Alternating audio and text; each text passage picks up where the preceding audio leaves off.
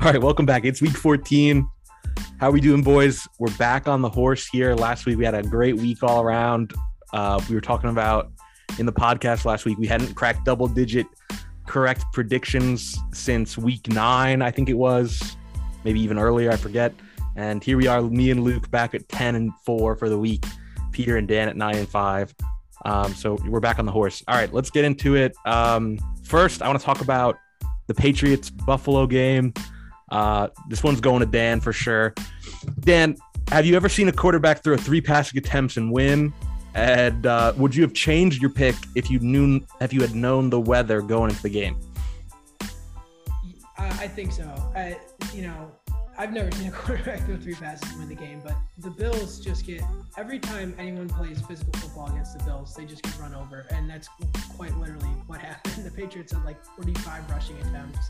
I mean, the Bills knew it was coming the whole night and couldn't stop it. I know the weather played a huge factor in it, but I mean, after what happened against the Colts and Jonathan Taylor ran them over, and then here now just a few weeks later, getting run over by anyone on New England who plays running back or receiver, Belichick's running everybody. So, the Bills just cannot play physical, and they're going to lose the division because of it, and they're not going to be a factor at all in the playoffs because of it. Yeah, I think that was all I needed to see out of Buffalo for the rest of the season. And I think that was, it's just tough, right? They go from throwing 50 times a game, and you can't do that in that weather. You can't do that in January. I mean, it didn't look good. Let's let Luke here take a victory lap because he was the faithful of the Lions. It was a wild ride. Obviously, I think they came out strong, then they completely changed what they were doing, and then at the last second, obviously a game-winning touchdown by Jared Goff. So, break down how you were feeling in that game, and then talk about the game a little bit. Well, it just goes to show that you don't talk about a pick, while it's happening, because the Lions have a great first half. Defense played outstanding, and the offense cobbled together like 20 first half points. And that was incredible. And so, of course, I make a comment in the group chat, and then the second half, it all goes nuts. And they lose the lead. And I'm like, oh, this is so typical, but a heroic last-second buzzer-beater comeback. Second half, like I said, they tried every possible way to lose that game, to choke that lead. But thankfully, they had stored enough first-half points for it to not matter. And yeah, I mean, I it's like it's the Stonecutter's credo, right? You take 100 chips at the rock, and then the 101st chip is when it breaks open. I think the Lions season has been similar to that. I mean, they've been so close in so many games, last second field goals losing, that tie against Pittsburgh. I mean, finally, I had to throw it out there for Brad, but finally they're able to get one done. I thought that was a perfect opportunity. The noon game at Ford Field, as Schlags would say, sleepy Ford Field, and I don't think they're going to replicate it. Maybe not for the rest of the season, but they at least have that one win over Minnesota. I like your analogy there, Luke, because actually I was listening to a podcast, the Ryan McHill podcast, and he threw out a stat that was the Falcons actually have a worse point differential than the Lions, despite having 4 more wins. So, obviously the Lions are playing some close games, and obviously the Falcons have gotten blown out, I think 3 times now, week 1, and then a couple times Dallas and Patriots back in a row. All right, Peter, final question before we get into the picks, and this will be a perfect transition because the last game that we're going to talk about from last week is Baltimore at Pittsburgh. We all on the Ravens last week. And I mean, it was a crazy game, but also just like a quintessential AFC North football game.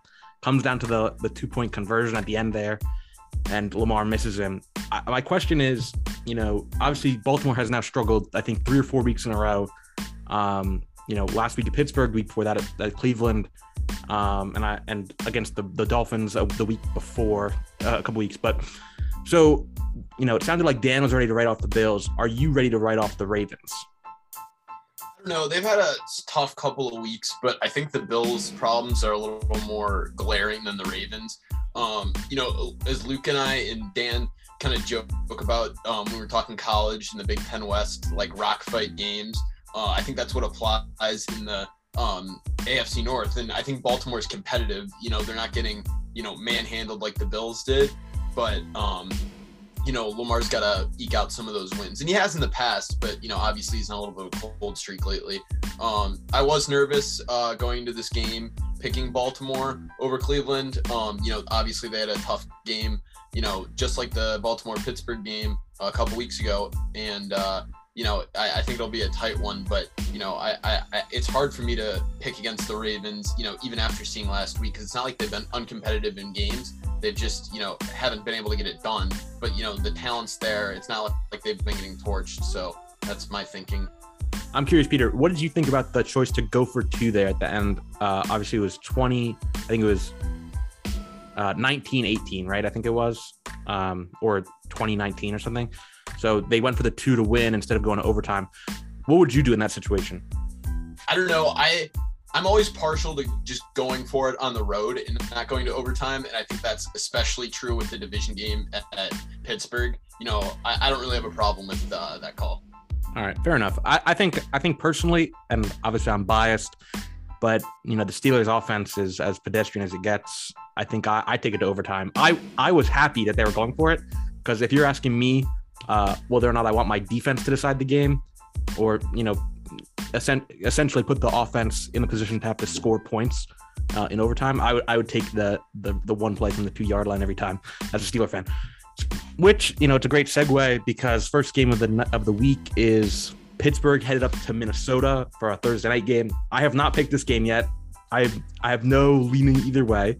So the way we're going to do this is we're going to have Luke start with his case for the Vikings, and then we'll throw it over to Dan for his case on the Steelers, and then I will decide my pick based on your takes. So Luke, go ahead. There we go. Well, the Vikings, clearly, it's as low as it gets when you lose to Detroit. But I did like a lot of what I saw from them. Obviously, second half, I don't know what the heck the Lions changed up, but it was nice to see Kirk Cousins move the ball really well. And I think in the weeks leading up to that, they've been scoring points, beating the Packers, beating the Chargers, losing to the Ravens in overtime, but still scoring 31.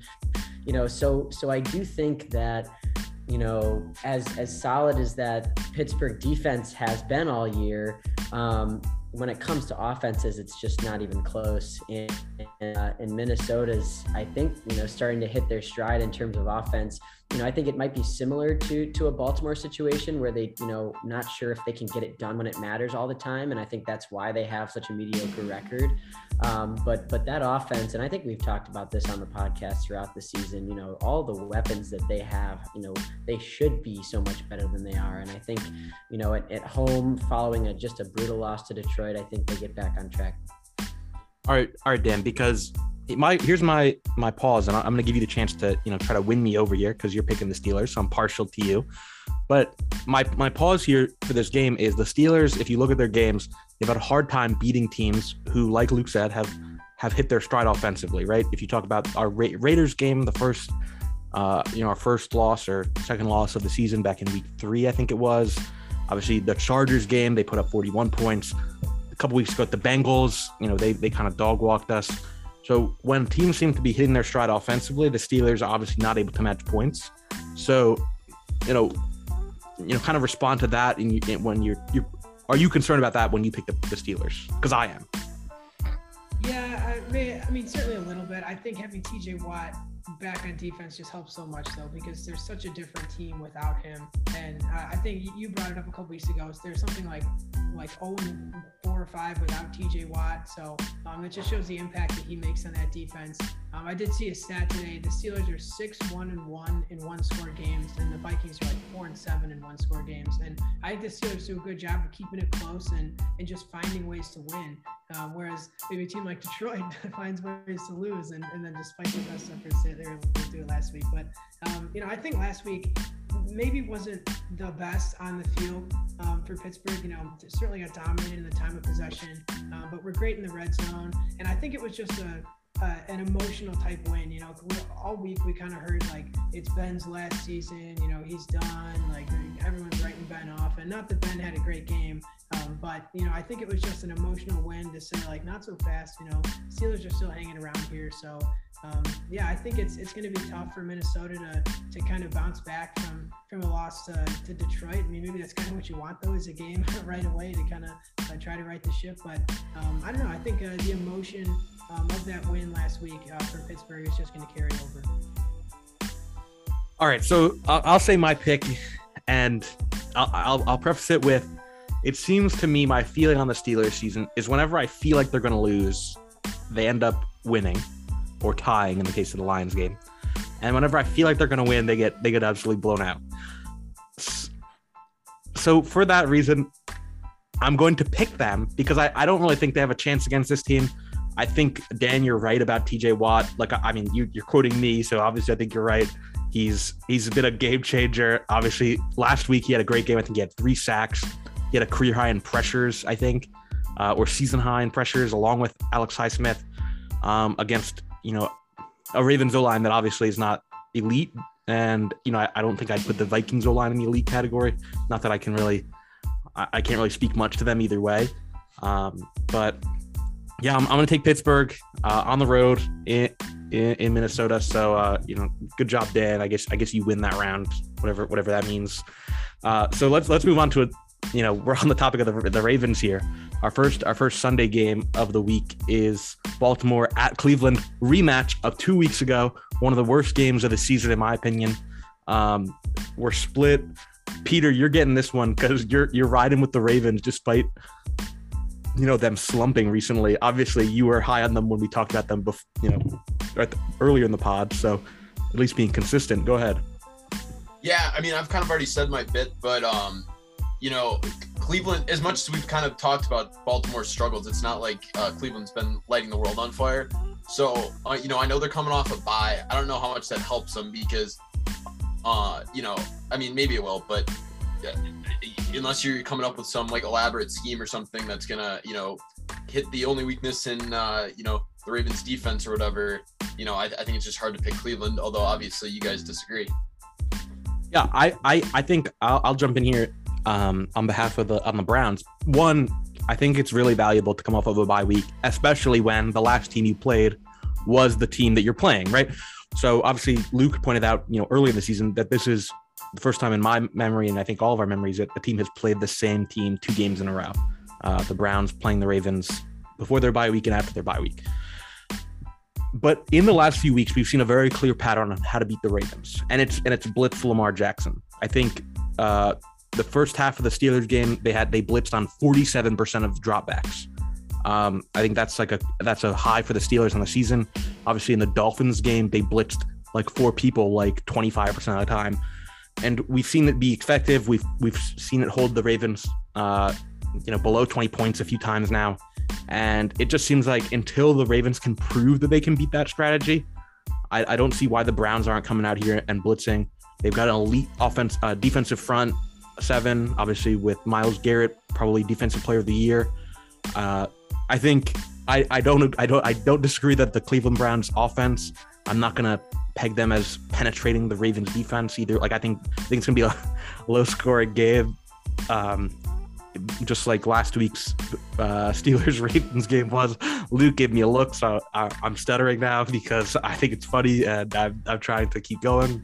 But yeah, I think coming off the bye is valuable, and I think the Ravens have a very clear flaw on their offensive front. So until they prove otherwise, I'm not really inspired. Let's go on to the next game.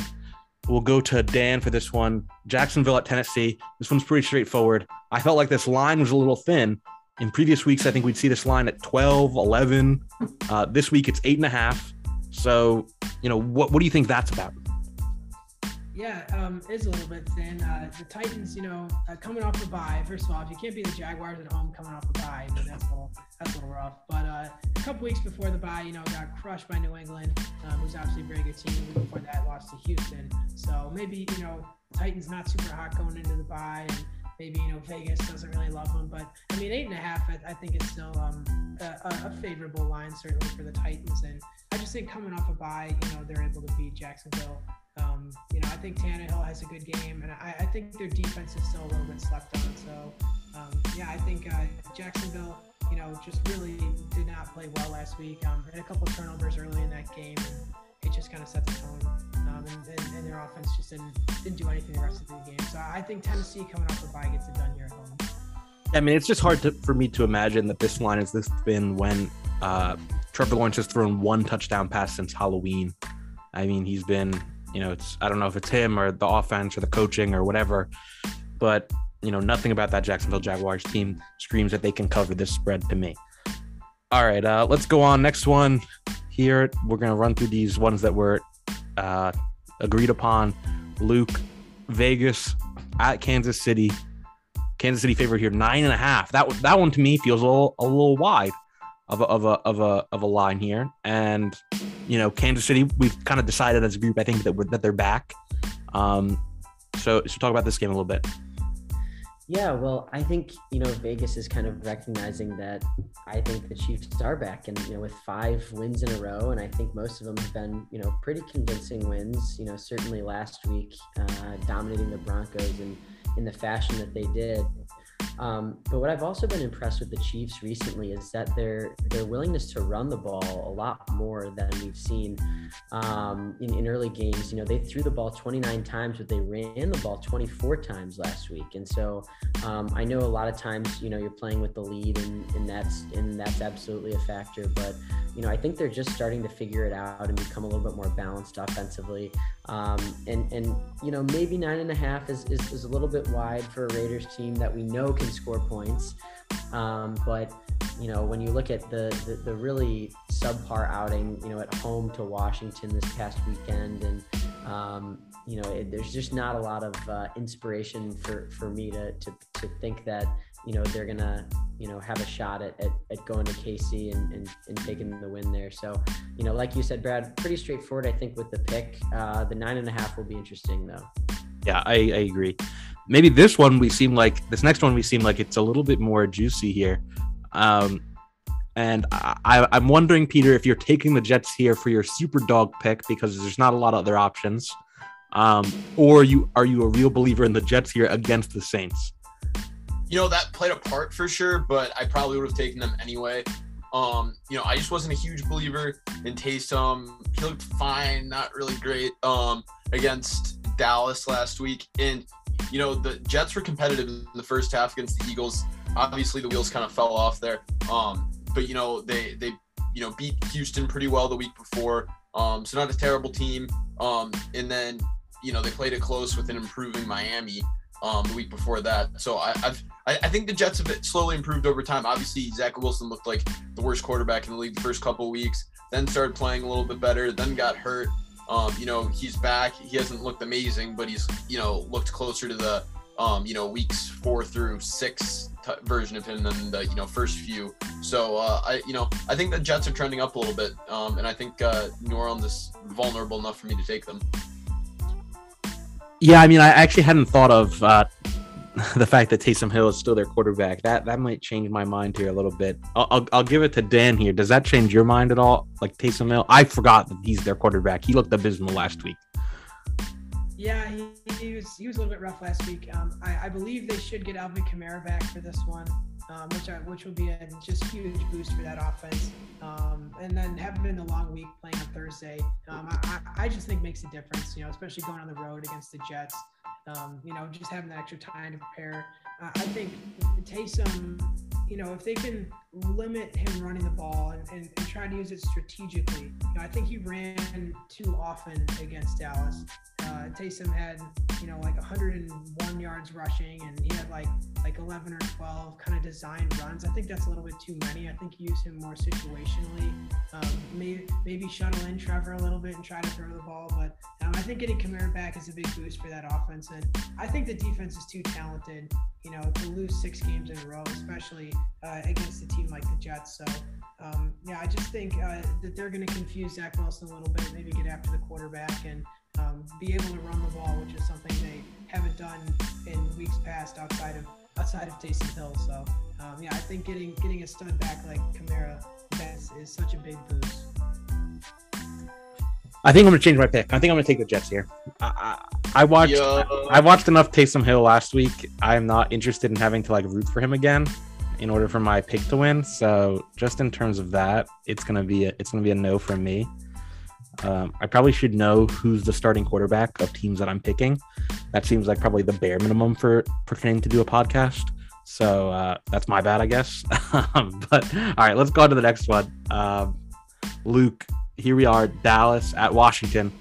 Two teams, obviously, that came up. Two teams that are coming off of a win last week. Maybe you could say the football team's win was a little bit of an upset. And obviously Dallas kind of coming back to form, kind of what we expect of them. So we're all in Cowboys here, but is there any doubt in your mind in this game? There actually is. I was really considering this as almost my super dog here, Washington +4. First of all, I'll just say, from a, nerdy stat point of view, this has to be the first time in NFL history a team has won back-to-back 17 to 15 games. Really strange, wow. But only we could appreciate that. But in the last 5 games, Washington has allowed 21 points or less, and they've still had to play Las Vegas. They played Tampa Bay. They only gave up 24 to Green Bay. So this defense is 100% been legit, and even against really solid offenses. But I think Dallas is just too much in a groove right now. I think their offense has been clicking, and I think looking down the stretch, 4 of their last 5 games are against division rivals, and for them to lock up that division and to try to climb the NFC rankings, I think that this game is a must win for them. So I think they get this done on the road. But I was again really impressed by Washington last week. Yeah, I picked them. It was more of a function of the Raiders being a little shaky in my mind. But yeah, I mean, Washington has been looking good recently. Obviously, they're still in the hunt for a playoff spot, so maybe a little heat underneath them.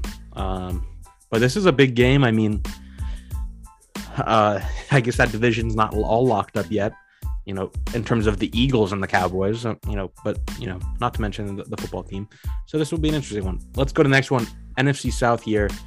Let's see. We'll go to Peter. Peter, you picked the Falcons here. You've been kind of a fan of the Panthers all year. And like I just said, the Falcons have a worse point differential than the Lions. I'm also picking the Falcons, but I want to know why you're picking the Falcons as well. Well, so obviously we've had a lot of chatter about bye weeks. I think the bye week hurts Carolina in this situation because they fired their offensive coordinator, Joe Brady. Brady is, I'm sure you guys know, was kind of the architect of the Joe Burrow LSU offense. And, I think he was kind of the scapegoat for whoever decided to, start Sam Darnold at quarterback and, make him the, big acquisition in the offseason, even compared to someone like Mitchell Trubisky. I think that would have been better. Gardner Minshew. Sorry. Gardner Minshew. There you go. So, I just think, there's not any continuity on the offense. Obviously, they'll be calling basically the same playbook, but, different play caller. Someone on your coaching staff just got fired. That's not good for morale. I'm really dislike the move, and I think that just changed my feelings towards the game. Not much actual football commentary there, but that's how I feel. We'll go to Dan for that. Obviously, he's got a trove of knowledge, but I didn't want to call him out because he's laughing there a little bit when I said Gardner Minshew. But would you rather have Gardner Minshew for a 5th or a 6th or whatever the Eagles got him for? Or would you rather have Sam Darnold for a 2nd? Absolutely, Gardner Minshew. I mean, I would take Gardner Minshew if the trade value is equal. But go ahead, talk about this game a little bit too. I agree. I think Gardner would have been a better start there. But yeah, I kind of agree with Peter. I don't love the firing of Joe Brady. I don't know if he deserves to be blamed for all the Panthers' woes offensively, and I'm still not a believer in Cam Newton either. I just don't think he can run an offense. every down. I think maybe he's more of a situational type guy, maybe like a Taysom Hill type player. Not a great full game starter, but you can use him in the red zone and stuff like that. But Arthur Smith said this week he could be a problem, so maybe the Falcons are overthinking it here a little bit and maybe psych themselves out. Who knows? But Carolina won 19-13 the last time these two teams played, and I think the toughness of that Matt Rule defense is still here.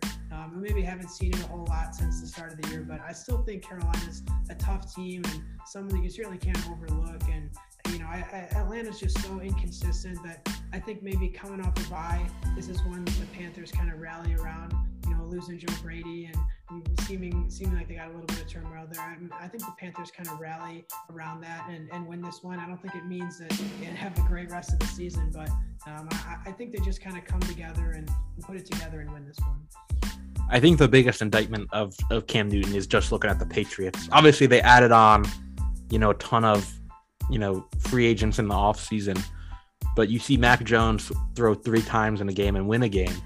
And you think about, how did the Patriots weren't how they were a playoff team with Cam Newton last year. I think they went 7-9. So obviously Cam Newton is a big difference than just no quarterback, right? You throw the ball 3 times, and Cam Newton is somehow worse than that. So whatever. Luke, I'd want you to get on this game, but I really want you to get on the next game. So we're gonna jump to the next game because here are your boys. The 12th man. Let's talk about the 11 on the field. The Seahawks coming off of a big division win. Obviously, they own the 49ers. I mean, the 49ers I think they're the true random number generator of the NFL this season. Impossible to predict. But here's an easy game for you to kind of brag on the Seahawks against Houston. Yeah, my boys are back. I'm really excited. I feel, as I said, I feel so vindicated, with the Detroit and Seattle picks this year. Just, hopefully maybe Cleveland will win this week, and that'll kind of, fully fulfill, the void in my heart. But a nice second half performance, particularly on defense. Definitely got, a little shaky towards the end of the game, but Russ and co did enough to get things done. And, this week, they're at Houston. I like them to cover that spread, the 7.5. I think that Vegas is a little bit weary or wary, I should say, of Seattle because they are now only 4-8. But I think this is a perfect opportunity for them to kind of explode. Houston's defense, pretty abysmal. And so, I like them to get that done. And, because, the rest of the way for them, they've still got to play. They have the Bears and the Lions, Seattle does, 2 big opportunities, but they also have the Rams and the Cardinals. So I think they know what's at stake. This season for them has to be, pretty much a wash. And I think you've got to cut your losses here and just try to develop, game plans and talent for next year, especially with 8 losses. I just don't know that that's going to get in. But, I think this is a perfect opportunity for, a win in Houston. Yeah, I mean, it's kind of tough, though, for the Seahawks. We can get into them on the big picture scale there just because you mentioned it. They don't have their pick for this year. Obviously, it belongs to the Jets from the, the linebacker boy trade, Jamal Adams. So, I mean, it's a tough.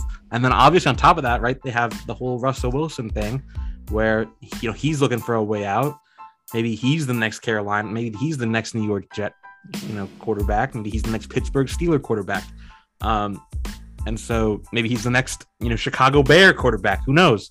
Now, that probably won't happen. But, I think if you're the head coach, if you're the general manager, you're putting a lot of pressure on them to win out. And I think, 9-8, I mean, that's definitely a playoff spot in the NFC. I think, 8 and 9 it might be the 7th seed. If you look at the teams that are in contention for that right now, it's not crazy that 8 and 9 would get you in the NFC, but kind of a tough outlook as a Seahawks fan. Because as a Steeler fan, you could be like, at least we got our first round pick. Or as a Bears fan, you've got your first round pick, but it looks grim for Seahawks fans, I think. All right, let's go on. This one's going to Peter. I kind of am navigating this perfectly. I got Luke his Seahawks, and I'm getting Peter his Broncos here. So jump in. Broncos favored by 8.5 against the surging Lions here. Obviously they've got a 100% win rate in their last one game. So are you scared of these up and coming Lions when you pick the Broncos here? I'm scared of the Lions in terms of the spread, but not the outcome of the game, if that's a fair answer. I think Denver will be able to shut down Jared Goff and the Detroit offense pretty well. Minnesota, whose defense has been kind of dreadful, has been the only team Detroit's really gotten it going against offensively. Even the Bears, who have had injuries on defense, they're playing with basically our second string in the Detroit game, and they put up 16 points. I just don't trust the Detroit offense to put up much more than 13, 14 points here. And I think Denver can find a way to get it done. This is going to be a disgusting game, though. I don't even know the over under. I'm taking the under on this game. Okay, this game is going to be like the Vikings Browns game of earlier in the season. Brad, what do you think it is? My guess would be 43. 42. 42. Yeah. I mean, you have to take the under. It has to be the under, right? Like if these teams both break 20 points, that'd be kind of crazy. Yeah, I think we might have to take the under here. Yeah, I think this is the under. Maybe a little Denver money line parlay on the under. I'll have to look at that. My FanDuel account was pretty thin right now, so lost some money on that Steelers game. I emotionally and financially hedged. I picked the Ravens and I bet against the Steelers, and then obviously they win, and I don't really care about losing the pick or the money, so it's all good. But anyway, yeah, okay. I mean, we're all on the Broncos here, so let's go on to the next game. We're all on the Chargers here, -10. Dan, that line seems about right to me. I don't know if you agree with that or not, but the Giants, just very unimpressive here. Yeah, I think the only thing that might give you a little bit of pause with the Chargers is I know Mike Williams is out and Keenan Allen has COVID, so not sure what's going to happen with him. So to be without your top two receivers would be tough. But I mean, the Giants have just been played so uninspiring. Putting up 9 points last week against Philly, and the week before winning putting up 9 points against Miami last week, and then winning 13-7 against Philly 2 weeks ago. So, I mean, just so uninspiring. You just don't feel like they're going to get anything done. I know Daniel Jones has been out. I'm not sure what his status is for this game, but I really don't think it matters. He's doubtful, and Mike Glennon is even questionable. So, who knows who's going to be playing quarterback for the Giants in this one. 10 points, it kind of depends on who has COVID and who doesn't for the Chargers in this one, if they cover or not. But I certainly think that they win at home against the Giants, who are going to be quarterbacked by who knows. So. Well, I wonder if that injury report is just saying that Mike Glennon is questionable, as in he's questionable whether or not he can play quarterback or not, instead of questionable on his injury status. So I think both of them are probably questionable. So yeah, tough looks for the Giants, and as Luke said, maybe this is time for them to start moving into some development, just like the Seahawks. Keep your head up, look to the future. All right, let's keep running through these because we've got a few more that we're all in agreement on. This one I was surprised we're all in agreement on, but I guess Peter, we're all feeling kind of down here on the 49ers after their loss to the Seahawks. And Cincinnati again is another one of these teams that feels like it's impossible to predict. Last week, obviously, we all picked them to beat the Chargers. We were all wrong, and here we all picking them all again. And I think we could all be wrong here again. This game seems pretty close to me. What do you think?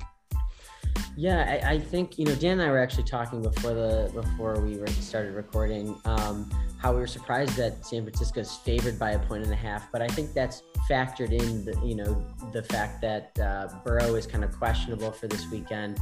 I will say if he doesn't play, I might flip my pick to San Francisco, because I do think, he matters so much to the Cincinnati offense that, I think it will absolutely affect the outcome of the game. But the Bengals definitely disappointing, or I should say, the Chargers were impressive, putting up 41 points, but, the Bengals put up 41 and 32 in the previous 2 weeks. So, they haven't necessarily had an offensive problem. And, the Niners, like we said, are just really hard to pick. And I know they've got Kittle back and he went off for them, last weekend, but, this absolutely, I think is the most, razor thin, game this week if everybody's healthy. So that's what I'm going to conclude with. If Burrow's in, I like Cincinnati. If not, I like the 49ers. Yeah, I think that's a reasonable take. I was surprised it was a 1.5. I actually kind of felt like this game would be a pick 'em almost. Even odds, but whatever. I think both these teams have had very similar seasons, up and down. Obviously, I think the 49ers have been injured a little bit more. But let's go on to the next one, because this is kind of another one where two teams kind of having similar seasons. Obviously, we came into the season with high expectations for both these teams, Peter. Buffalo at Tampa Bay. Tampa Bay is favored by 3.5. This is actually my my spread pick. I think I like the Buccaneers here by 4. Obviously, the Bills have looked,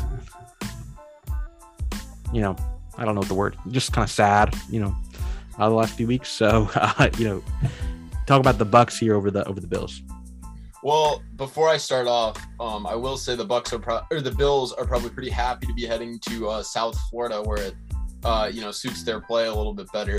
And, also Tampa's likely not going to, run it down their throat quite as much as New England did. But yeah, I mean, it's hard to pick the Bills right now after that game, especially it was just made worse, with the press conferences after, like the coaches just seemed like, dumbfounded. So, we got to go Tampa here. They looked great against the Falcons last week, who haven't been playing as terrible as usual the last couple of weeks, generally speaking. I think Tampa wins here. I've got Tampa as my super cover, I think, as well, at like -9 or 9.5. So yeah. I mean the Bills have just looked like they're like a doormat the last couple weeks, and I think that's pretty succinct there on your analysis. Let's go to Dan. Dan, the Bears, like we said, I don't know if we said this podcast or the last or every podcast since the beginning of the season, but I mean, it's been a rough season for them. Probably epitome of that season is their game against the Steelers, where they get, kind of bent over by the refs, and hip checked by the refs, literally. So, talk about this game, Green Bay -12.5. I was thinking of just putting this as my super cover, just kind of rub it in, that the Bears are definitely going to get blown out. But, talk about this game a little bit. Yeah, I want to argue that the Bears are going to at least cover in here, but, I just don't know how much confidence I have in it. I think getting Justin Fields back this week certainly helps from a confidence standpoint. I actually think he's been more effective as a passer than Dalton, in the sense that, he kind of gets into a rhythm and he gets into a flow with Mooney and with Kmet and gets the ball to these guys, and Dalton just never really gets into a rhythm doing that. I think last week in kind of the rain, the wind in Chicago, certainly nothing like it was in Buffalo, but that's a game I think where Fields running the ball just would have been such a huge aspect, as opposed to Dalton having to force a couple throws and it leads to more than a couple interceptions. So I think getting Fields back is a boost, but the Packers coming off a bye, in the game before the bye, a huge win at home against the Rams, so I think the Packers have just been playing really good lately, even though the Rams went in there and scored a few points, put up 28, but I think the Packers defense has still been playing a lot better lately, and I just have a tough time thinking that the Bears certainly will win, but even less cover. So I think Green Bay comes in here and gets the win, and unfortunately for the Bears, I think that they cover if I had to put money on it. Fair enough. Does any other Bears fan want to jump in on this game? How are you guys feeling about the Bears in general? Luke, you want to go for this? I'll only talk about the last piece because I think Dan, hit most of the points well. That 12.5 is going to be really interesting because I could easily see this being 10. I could see this being 14. I could see this being 24. There's the aspect, and I think we've talked about this before, is that, the Bears don't really get blown out a whole heck of a lot. I mean, this year, Cleveland and in Tampa, and I guess last week, in the fourth quarter, it got a little bit out of hand, but even when they're not playing well, they usually don't lose by more than 2 touchdowns. So it's going to be really interesting to see if they can make it respectable, even into the third and fourth quarters, if they can keep it a 1-score game, or, if they're, we know they'll be chasing, and, so that 12.5 is really intriguing, and I don't even want to touch that spread. Yeah, I think I agree. I mean, I was joking about the super cover, but in the end, I did not choose it. I think it's pretty. I think the Bears are just like a stay away team in general. They're always good for just like playing weirdly good defense, on a random occasion. And Peter, here I see you're muted, but I need you to jump in here first because you have the Rams against the Cardinals. I'm curious about your logic because we saw them play earlier in the season in LA when I would say LA was at their peak of the season. And here we have the Rams sliding, right? The Rams, all the stats I've heard this week about, Sean McVay in the first 8 games of the season, and then Sean McVay in the last, 8 or now 9 games of the season. And I think the stat was his EPA, his effective yards per play, in the first 8 games is like second through his career, and the last 8 games it's like 19th. So you're picking the Rams here, but they're on a slide, and the Cardinals have looked strong as ever. So I'm curious about your logic for this one. Yeah, I'm sticking with my Rams are the best team in the league. Maybe I'm holding on a little bit too long. But if top to bottom, I like the roster the best. Stafford's looked a little bit more like Lion Stafford than early Rams Stafford lately, which is a little bit concerning. We talked about, possible nagging injuries, but I don't know. I'm sticking with the Rams, man. I'm going to hold on to them. Maybe if they get blown up by Arizona or they, lose to a worse team, I'll change my mind, but I'm sticking with the Rams for now. Okay, so that was interesting. Before I have, Dan or Luke jump in on behalf of the Cardinals here, maybe we don't have much college football to talk about here. We'll talk about it a little bit because I actually do want to. But Dan, what do you think about the Rams? Peter calling the Rams the best team in the NFL still. I think you can certainly argue they're the most talented team in the NFL, but I don't think they're playing the best right now. I think they do have a ton of talent on both sides of the ball. It's just kind of putting it all together. They haven't kind of been able to really activate Von Miller yet, and same with Odell on offense. But I think that they're a super talented team. I think that they're not going to win this division. I think Arizona is going to come out of the West, but they're certainly going to be super tough for whoever draws them as a wild card team. As far as this game, I think just getting Kyler Murray back is such a big boost for Arizona, and that's a team that wasn't even that bad without him. And Hopkins hasn't even been playing well lately, so obviously JJ Watt, out for the season. So their superstars aren't showing up, and they're still winning. They're still playing well. They're still hanging in there. So I think it's tough to bet against the Cardinals at this point, but the Rams are certainly no pushover. Definitely, I think the most talented team in the league, and if they can play like it, then they're definitely going to be dangerous as a wild card team in the playoffs. I guess I have a hard time separating out best team versus most talented team. I do see what you're saying, and I don't think you're necessarily wrong. But when I look at a team like Arizona, who went 2-1 or 3-1 without Calamari, as Quinn Williams calls him, it's just hard for me to even entertain the conversation. The Rams are in the same bracket as them. When we obviously saw the Cardinals dominate them, we've seen the Cardinals continue to win without their best player. And the thing about the Cardinals that's really endearing to me is that they're one of the few teams in the NFC that's playing defense, and their offense, that star-studded offense, is a luxury for them. They don't need Kyler Murray to win these games, and they're getting him back. So it seems obvious. It seems to me right now that you have to say that they're the best. It's a little weird to say that they're not the most talented, given how they're playing, right? Talent generally leads to playing, right? It's like people who say like OBJ is still a top 10 receiver because he's talented, but haven't seen that play out since 2015. But, whatever. I'm going on a tangent here. But, all right, so Luke, jump in here on the Cardinals. You picked them here as well. Do you think they're their best team? What do you think on the whole debate about the Rams here? Just go off on everything. Yeah, well, you know how much I like to interject that it's really hard to beat the same team twice in a season.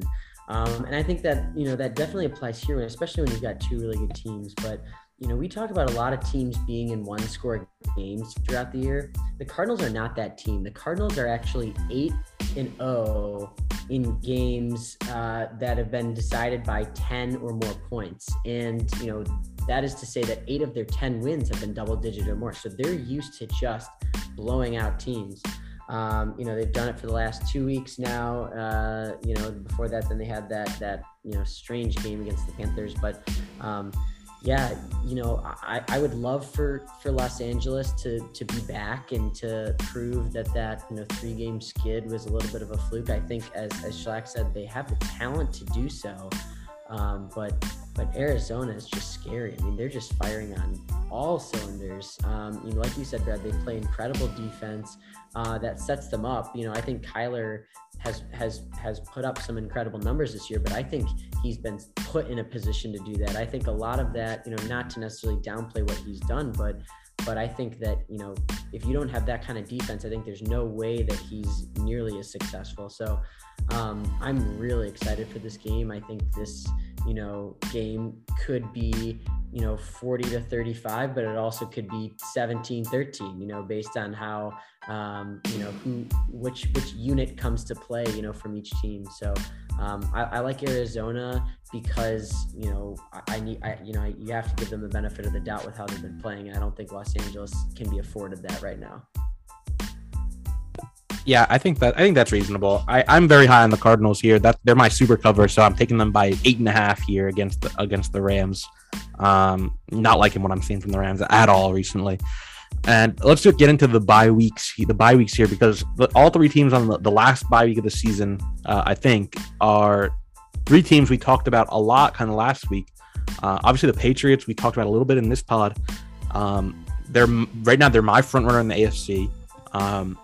I think that that's a big win for them. They've got some tough games still down to play. Obviously, they've got the Colts next week, who are both teams coming off the bye week. They've got the Bills again in New England the week after that, and then I think they've got the Dolphins week 18, and they've got another game in between. So, and then obviously Miami, I think has.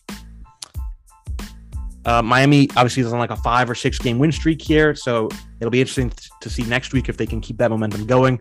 And then obviously the Colts, I joked last week, could be the most complete team in the AFC. And then I'm seeing Luke, add in the Eagles here. I wasn't prepared to really talk about them because I didn't see them on the bye week. I assumed we had talked about them already, but obviously, the Eagles are in contention for the wild card spot. They're in contention still for that division technically. And, they're coming on strong, and Jalen Hurts is living up to what I thought he'd be coming out of the draft. All right, let's get into college football. Let me take a breath here because I'm talking a million miles a second. So obviously last week, heartbreak for Notre Dame fans everywhere when and we're losing Peter here is why I'm stuttering.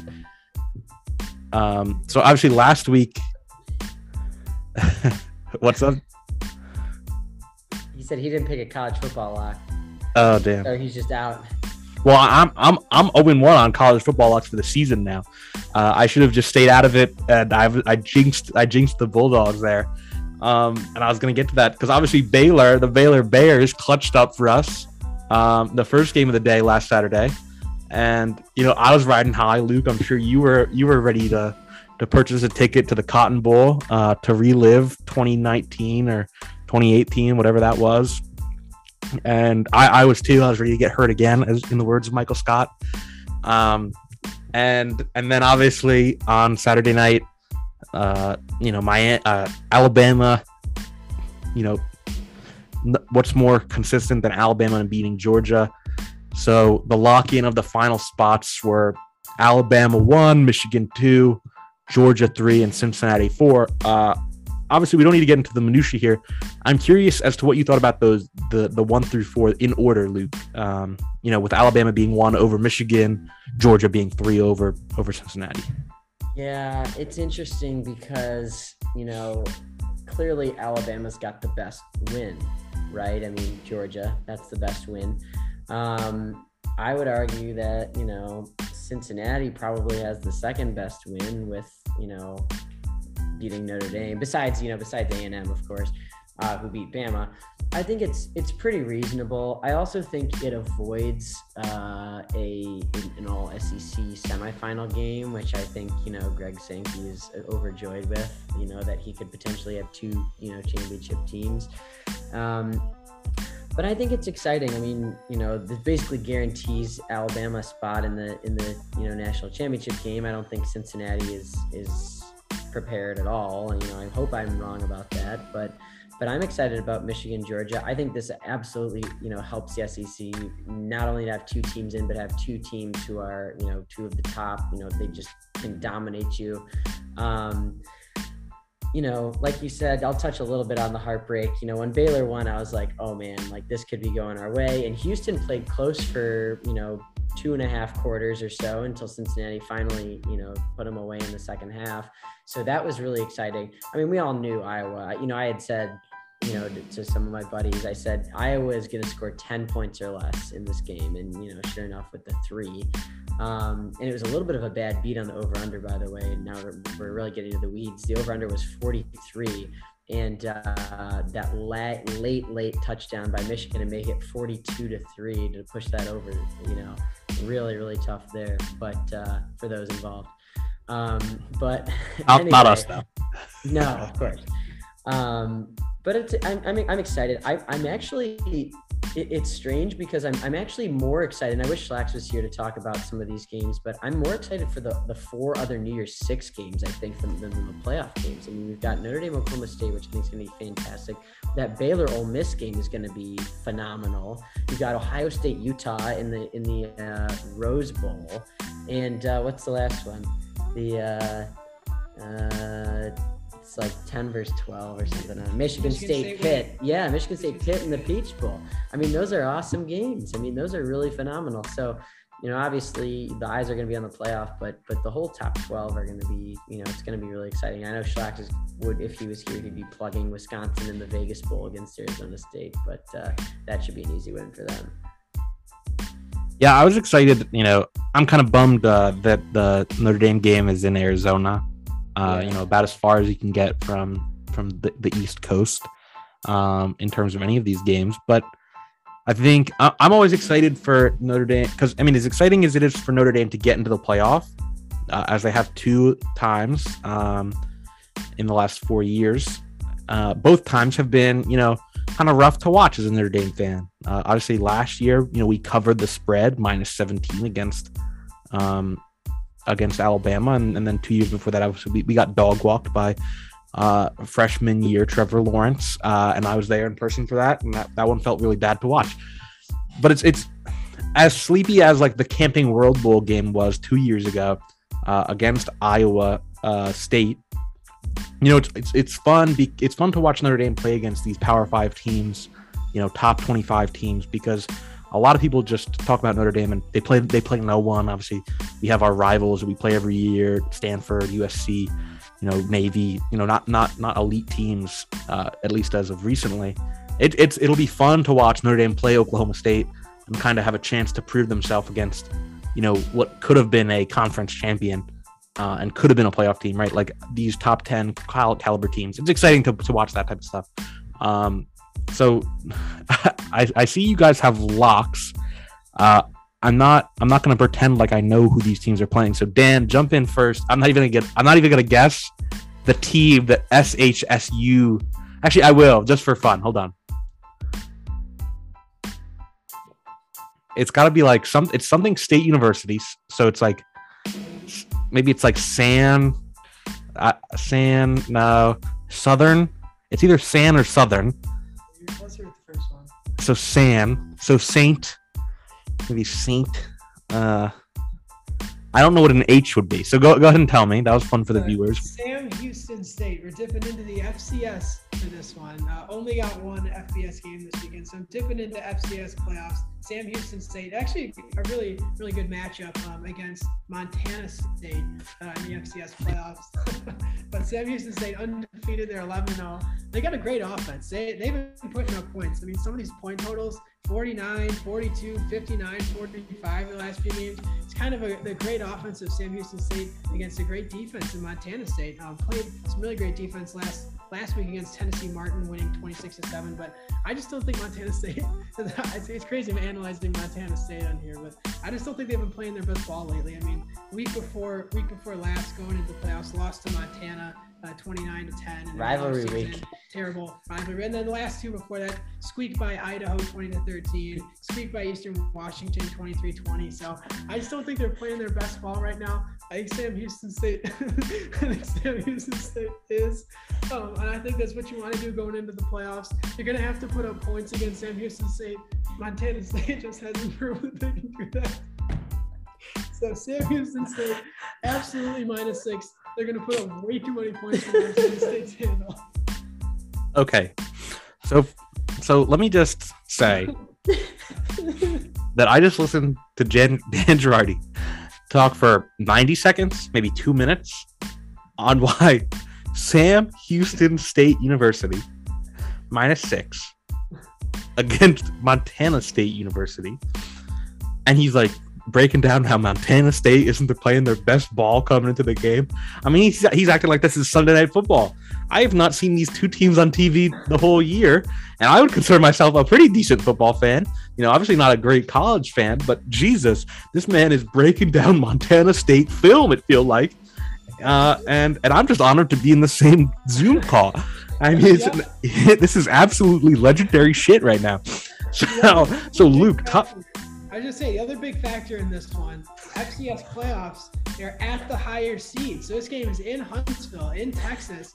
You got Montana State coming all the way down from Montana to Texas. This crowd is going to be crazy. It's going to be a very hostile environment for the Bearcats. So it's going to be hostile. What's the Sam Houston State University home crowd like? There's going to be a lot more of their fans than Montana State fans. I can tell you that. So like 10-0. What do you think? Quite possibly. Come on, Bowers Stadium. I mean, this thing is no joke. All right, 12,000 seats. Wait. But that's smaller than like most Texas high school stadiums. Yeah, that's fine. It's FCS. That's FCS, baby. Compared to high school. They want it full. All right, then they'll have. They want it full. Oh. It'll be full. It'll be full. 12,000 can make noise. I mean, I was gonna make a bad joke. All right, Luke. I know that this is not an acronym here. I think you're picking unless there's some real niche shit going on. But I think this is just Army. I'm hoping Reserve Military Youth. Not even a school, just like the military youth. Arizona Rocky Mountain University. He's got to walk away from that one. No, it is the Army West Point Military Academy. It's Army Navy Week, ladies and gentlemen. I mean, come on. This is for, well, actually, no, this is not the Commissioner's Cup or whatever it's called. Isn't it? Commander's Cup, because I think that was played with Air Force earlier in the year because Navy stinks. Army's 8-3. They put up points. This is the team who hung with Wake Forest. They put 56 on Wake Forest and lost the game 70-56. They were within 6 points of Wisconsin. I actually witnessed Army this year at Camp Randall Stadium, keeping it close into the fourth quarter and having the ball with a chance to win the game in the fourth quarter before Wisconsin's defense took over. But, Army's on a big roll lately. They've won 4 in a row. They've put up 30-plus points in each of those games, including 63-10 over Bucknell. They're only 7.5-point favorites against Navy. I know that this is a very emotional game, a rivalry game, but the 3-8 Navy we've also seen play against Notre Dame this year, and they're just not capable of scoring many points. So I like Army -7.5. I'd probably take a -17.5 this weekend against Navy. Super good. Yeah, I can feel that. I can feel that. At least this game, has two teams that everyone in the country will recognize.